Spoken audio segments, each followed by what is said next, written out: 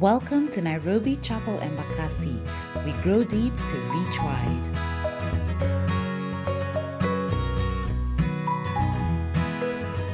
This month we're going to look at the book of Genesis, the book of all beginnings. I say all very intentionally. All beginnings.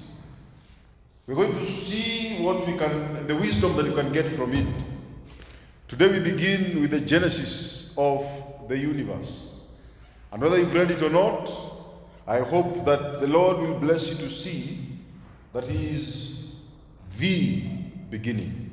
Amen? Just turn your Bibles to the book of Hebrews. We're going to read from chapter 11 and verse 1 to 3. Hebrews 11, verse 1 to 3.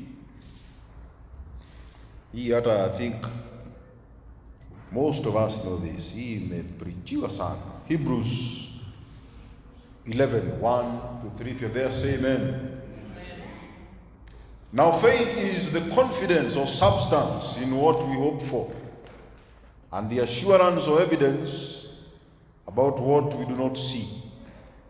This is what the ancients were commended for. By faith, we understand that the universe was formed at God's command, so that what is seen was not made out of what was visible. Let's pray.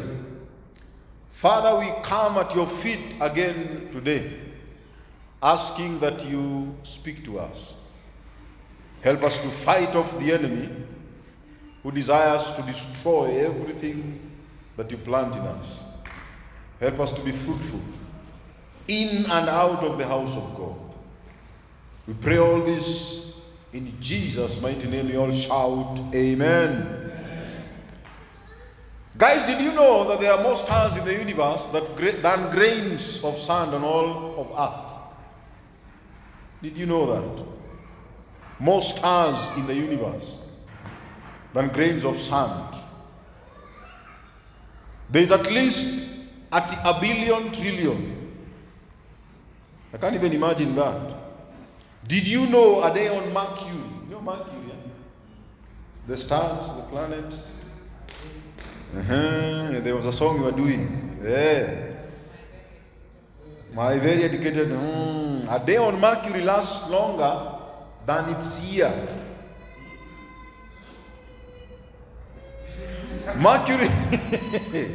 Mercury moves around the sun faster than any other planet, making its year the equivalent of 88 Earth days. While a day on Mercury, the interval between one sunrise and the next, lasts 176 Earth days. I don't even sielewi niko nimezungushwa hivi. Do you? Hii side wameanza tena, The Chopis are figuring it out also.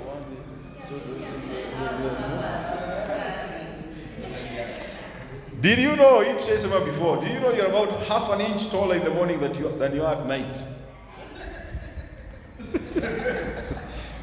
Leo ni ile siku ya mchungaji, acha upuzi. Hizo ni zako. You are taller first thing in the morning than you are when you go to bed at night. That's because the actuarial scientists on this side are negative as a boss. You better choose your words. Gravity is pushing you down all day and is causing your spine to shrink. When you go to bed at night, your spine has a chance to stretch back out. Get a tape measure and check it out for yourself. Did you know? Did you know we just finished reading the book of Genesis? Yes. You agree? In our 2023 Bible reading plan, again, I beg you by the mercies of God, read God's word. Read like never before. Soma, because today, like never before, the lies that we get may actually destroy you. As I was reading the book of Genesis again, I sensed, it is time I got back to the Old Testament. How I started reading God's word was in the Old Testament. I love the Old Testament. Love it. DC knows. Meaning to our old, I love the Old Testament. I love the stories. I always say that I can see myself in the Old Testament. New Testament kuna viboko mingi sana. Viboko. Proper. Because Jesus came, and he came now to align the kingdom. He came to tell us how the kingdom looks. The Old Testament is full of stories. Stories that are day to day. You're like, oh, yeah. Kumbe, these guys were human. Oh, kumbe, aya. And so as I read in January, I was like, you know what? Let's look at this book. I sensed it was it. It is a book from which all the major themes of the Bible have their origin. The book from which all the major themes of the Bible have their origin. The book of Genesis. Every origin in the Bible is right there. In the study of the book, you'll notice quickly that it is a very dramatic book. Ile drama iko pale ni major. Major drama. You thought there's drama in your life. Ati familia in a drama. Boss. Soma Genesis. Hii series inaweza toka mingi. Netflix can be very happy doing this thing. Adam and Eve are thrown out of the Garden of Eden. After they realize their nakedness. They're like, out. Waliambiwa out ni nje, out. This is not your home anymore. We are cast in the book of Genesis. The cast of a man is in the book. We're introduced to the devil, the serpent, the father of all lies. We see him right there. Atikumbe, a snake used to have legs. It's in the book of Genesis. He was cast to go down on his belly. So when you see the snake, remember, huyu jamaa kwa nakaa hivi kitambo. There's Cain killing his brother. The first killing is in the book of Genesis. There's a crazy man called Lamech who marries 2 wives. The first one. And boasts of killing a man. Boasts. There's a fact that people lived for almost 1,000 years. 1,000. Can you imagine living for 1,000? 1,000 years. They lived for 1,000 years. Almost. People get united and decide to build a tower to reach heaven. Ati to summon God. How idanganya na? Ati they want to, how? The drama. Angels look down from heaven, see the stories, and they're like, we want these ones. They have sex with beautiful women. But God is like, eat and destroy. This mixture of people cannot work. We're destroying this. Noah, the father of the new world, gets drunk. And almost kuna drama hapo. Yani God chooses. Can you imagine? In the beginning of the life of Noah, we are told this guy is pure.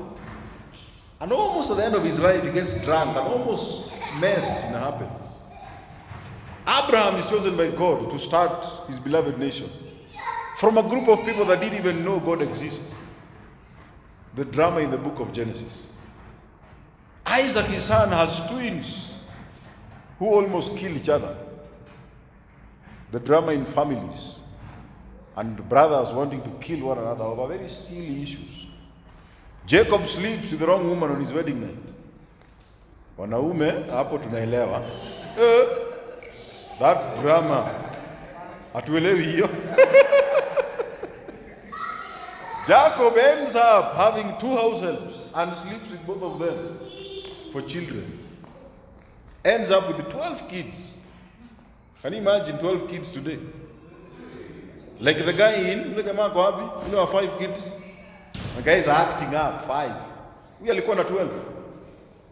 From 4 women, and they lived in the same house. The children tried killing one another.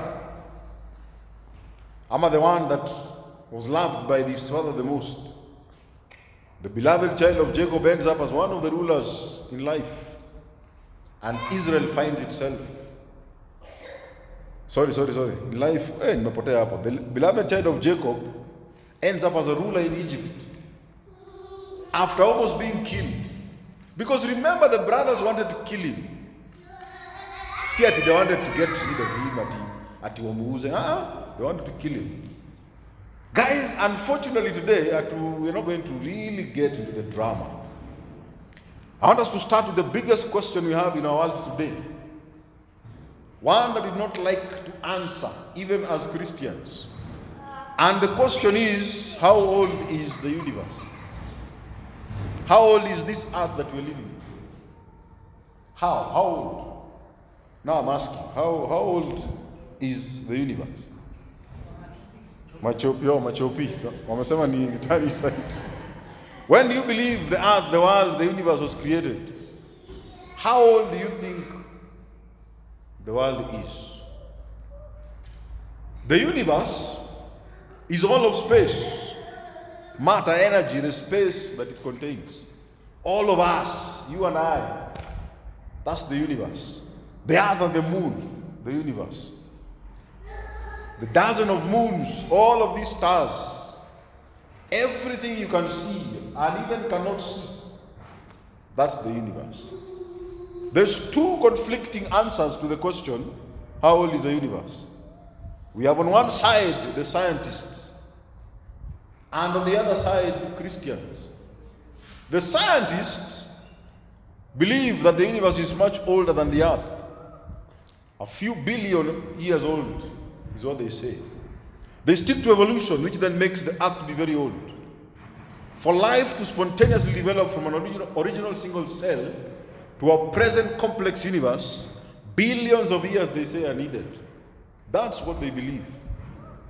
The Christians, on the other hand, believe it is a few thousand years old. A popular view is that the earth was created about 6,000 years ago. We even quote it in our messages. A few thousand years, Jesus was born. In 4004 BC is what they say the date of creation is associated with. One late Archbishop James Asher, double S, although says that he worked with genealogical tables in the book of Genesis and assumes that they are complete. He deduced there were 4004 years from creation of the world to the birth of Christ. This is what he managed to figure out. This Monandugu Asher's chronology eventually made its way into the margin of various English translations of the Bible, believe it or not. So what do you believe? Are you in the science side or are you on the Christian side? What do you believe as the date of creation? Or do you even have a date? I'm out in do you even believe in the creation story? I'm going to say, whatever, man. You know, moving on. Of importance is? Ronald F. Youngblood, who was an American biblical scholar, professor of Old Testament, offered a fitting conclusion to all of this. Alisema, no one knows for certain, of course, when the beginning was. It simply says in the Bible, in the beginning. Beginning. I was tempted to use that, but I was like, hey. The Old Testament is far more interested, he said, in the fact of creation than the time of creation. The fact of creation than the time of creation. And the simple truth that God's creative activity took place during an indeterminate time known as the beginning was joyfully also celebrated in the Bible. It is just the beginning. There is no date to it. Hata kujaribu kufigure out, we've not been given the dates. Psalms 102:25 says the following. Yeah? Stay with me. In the beginning you laid the foundations of the earth, and the heavens are the work of your hands. That is the psalmist talking. Isaiah 40 said the following. I'll read a couple of verses. Verse 12, Isaiah 40. Who has measured the waters in the hollow of his hand, or with the breadth of his hand marked off the heavens? Who has held the dust of the earth in a basket, weighed the mountains on a scale, and the hills in a balance? Who can fathom the Spirit of the Lord? Verse 13. Or instruct the Lord as his counselor? Verse 14. Whom did the Lord consult to enlighten him? Who taught him the right way? Who was it that taught him knowledge, showed him the path of understanding? Verse 18. Whom then will you compare God? To what image will you liken him? Do you not know? Verse 21. Have you not heard? Has it not been told you from the beginning? Have you not understood since the earth was founded? Verse 22b. He stretches out the heavens like a canopy, spreads them out like a tent to live in. Verse 25. To whom will you compare me, says God? Or who is my equal, says the Holy One? Verse 26. Lift up your eyes, look to the heavens. Who created all this? Who brings out the starry host one by one and calls forth each of them by name? Because of his great power and mighty strength, not one of them is missing. Verse 28. Do you not know, have you not heard? The Lord is the everlasting God, the creator of the ends of the earth. He will not grow tired, he will not grow weary, and his understanding no one can fathom. The Bible confirms to us that in the beginning, God. The simple truth is that God's creative activity, took place during an indeterminate time known as the beginning.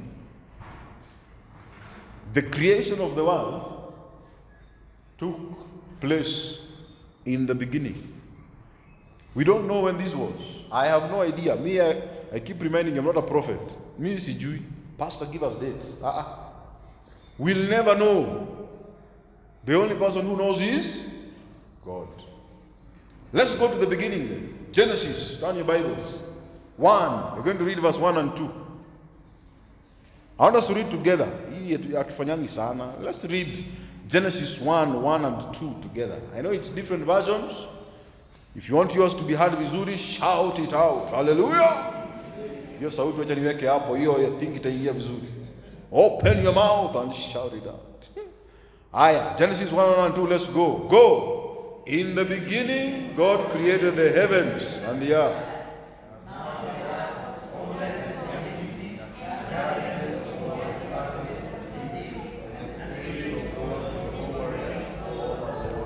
Sasa mmesoma, wacha pia mimi nisome yangu. Genesis 1 and 2. In the beginning, God created the heavens and the earth. The earth was formless and empty. Darkness was over the surface of the deep. The Spirit of God was hovering over the waters. In the beginning, God simply means that before there was any existence, God was. God existed before anything ever existed. Imagine that for a second. God is and was and forever will be eternal. He exists outside the time. He is forever. Forever is his name. In the beginning was God. He is eternal and is the very definition of eternity. He has no beginning. He will never have an end. Ulimpata hapa na utamwacha? He exists outside of time. He is Elohim, God Almighty. Let me read Psalms 93 and the second verse. Your throne, O God, was established long ago. You are from all eternity. That's Jehovah. Psalm 90 verse 1 and 2. Lord, you have been our dwelling place throughout all generations. Before the mountains were born, you brought forth the whole world. From everlasting to everlasting, you are God. That's Jehovah. In the beginning was God.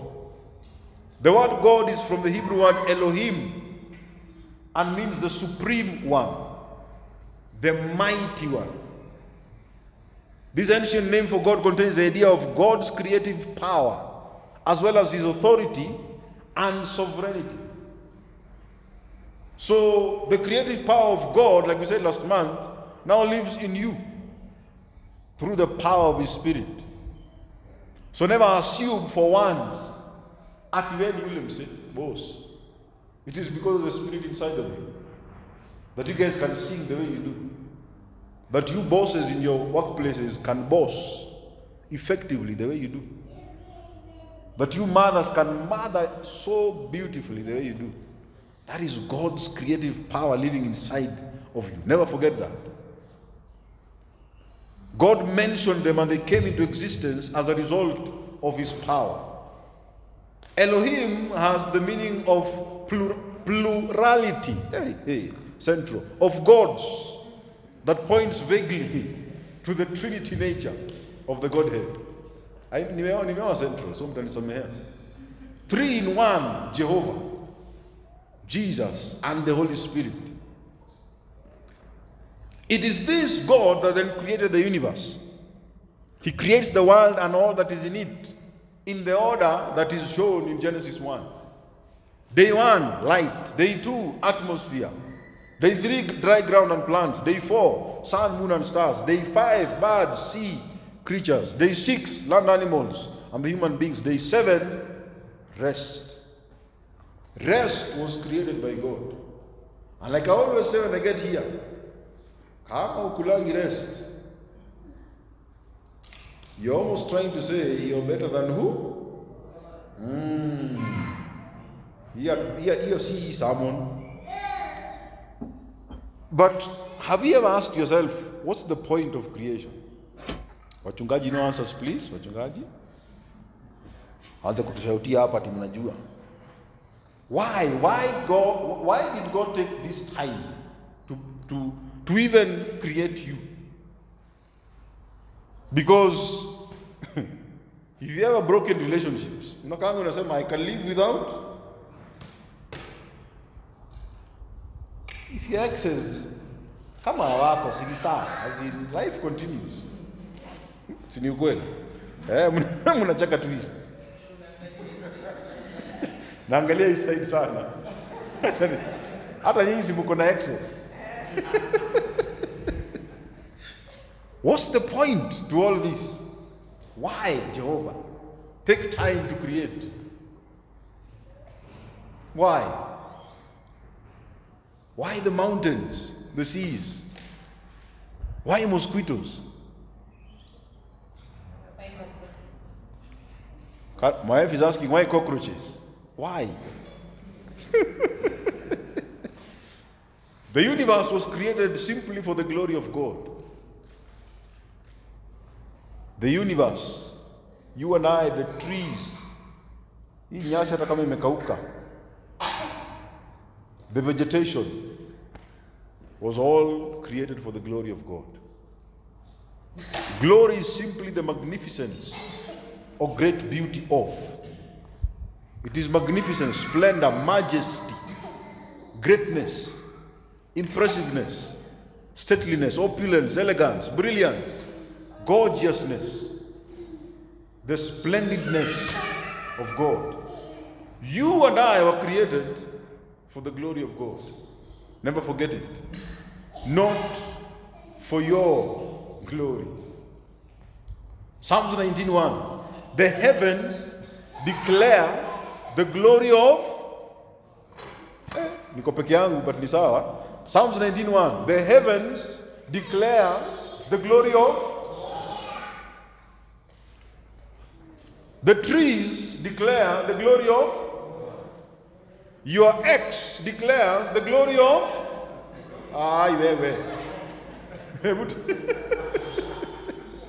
Your annoying boss declares the glory of.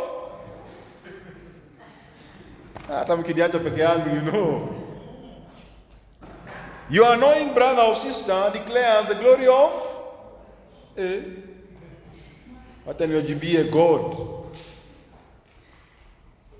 The skies proclaim the work of his hands. The heavens declare the glory of God. The skies, the rivers, the grass proclaims the work of his hands. Let me read for us Romans 1:19-21. What may be known about God is plain to us because God has made it plain to us. For since the creation of the world, God's invisible qualities, his eternal power, divine nature have been clearly seen, being understood from what has been made, so that people are without excuse. Verse 21. For although they knew God, They neither glorified him as God nor gave thanks to him. But their thinking became futile and their foolish hearts were darkened. Guys, the universe was created for the glory of God. And so because of it, we all must glorify God. We must. Glorify God because of the universe. Don't glorify the universe. Glorify God because He created the universe. Never find yourself glorifying the universe. This also means that when we cannot glorify, this means that we cannot glorify created things. We can't.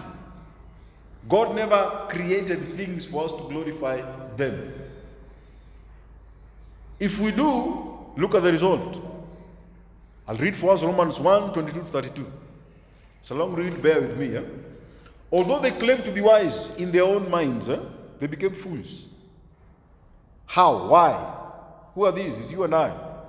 We exchange the glory of the immortal God for images made to look like a mortal human being, and birds and animals and reptiles. They exchanged the truth about God for a lie, worshipped and served created things rather than the Creator, who is forever praised. Amen. Furthermore, just as they did not think it worthwhile to retain the knowledge of God, so God gave them over to a depraved mind, so that they do what ought not to be done. Verse 29. They have become filled with every kind of wickedness, evil, greed, and depravity. They are full of envy, murder, strife, deceit, and malice. They are gossips, slanderers, God-haters, insolent, arrogant, and boastful. They invent ways of doing evil. They disobey their parents as well. They have no understanding, no fidelity, no love, no mercy.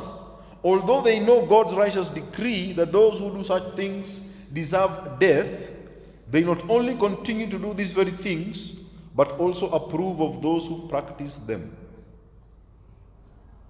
When we don't give God all the glory because of the creation of the universe, when we don't see the universe as the glory of God, sin will enter your heart.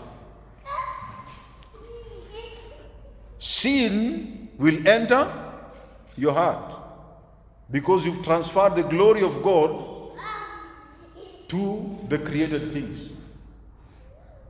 This transfer is what the Bible has called idols. And the result of this is wickedness, sin, and the end of that, condemnation. Exodus. Let me read for us Exodus 20, 3-6. You shall have no other gods before me. You shall not make for yourselves an image in the form of anything in heaven, above, on the earth beneath, or in the waters below. You shall not bow down to them or worship them, the idols.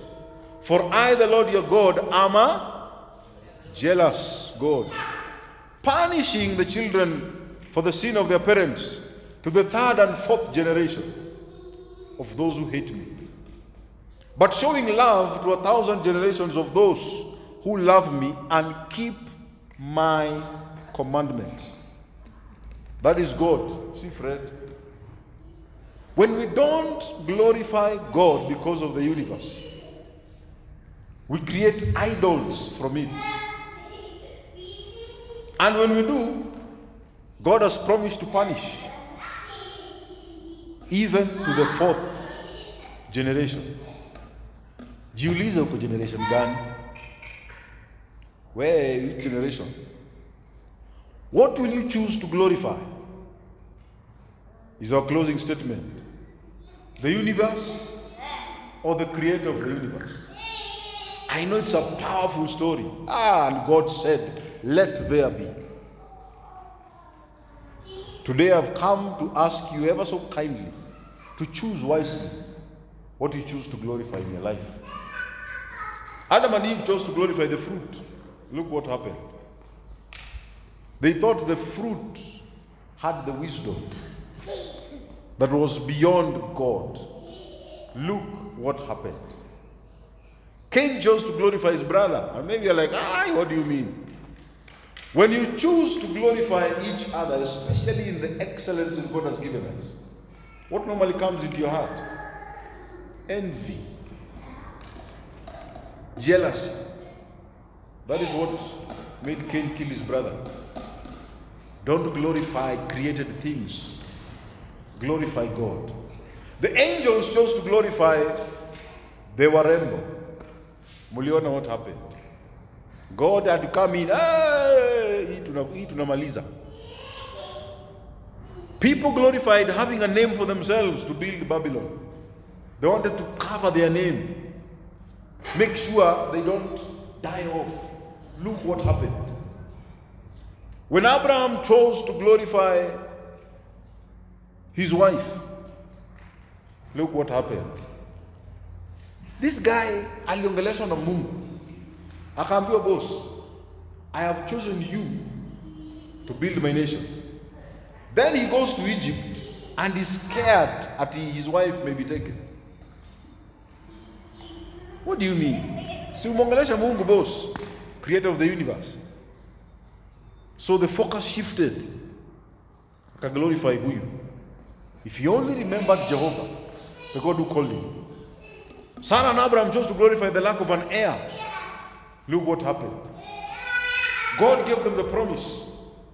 I will choose you. I have chosen you to be the father of nations. Alafu unakaa unajiuliza sasa, how? I don't see you doing anything. Jehovah, time is going. Look what happened. The daughters of Lot, if you know the story very well, chose to glorify having a man to get children with. Between them, they bore the nations that were forever the thorn on Israel's side. Why? They chose to glorify the situation they were in and not God. Look what happened. When Rebecca chose to glorify God's promise and not God over the life of her child, deception happened. You know the story. Alichukua things into her own hands. God, I need to help you here. Ni kama unisaidie vizuri. Hauna haraka. Jehova, wacha nikuonyeshe venye hii tunafaa kuenda. When Jacob chose to glorify a woman for marriage and not God, look what happened. Alijipata hajui. How do the whole night, mimi nashanga, the whole night, boss, mpaka asubuhi. At a height, anyway.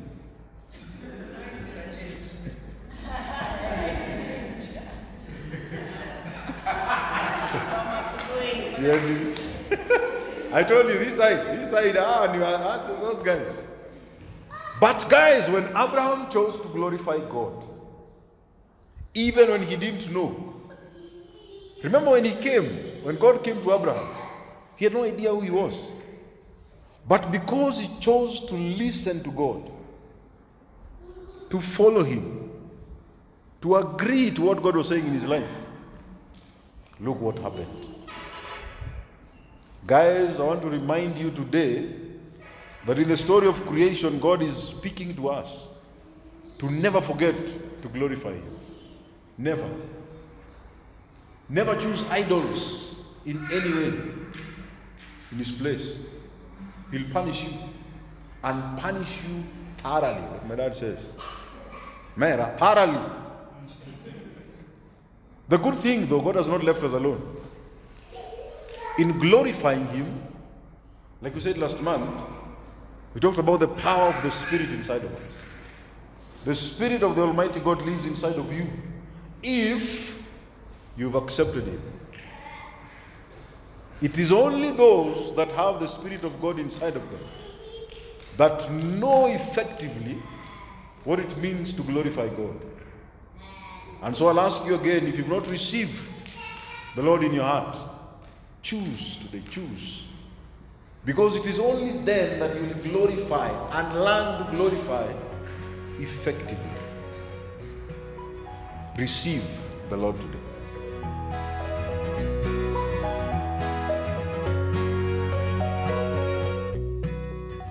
Join us every Sunday from 11 a.m. at Trubani House off Airport North Road. Have a blessed week.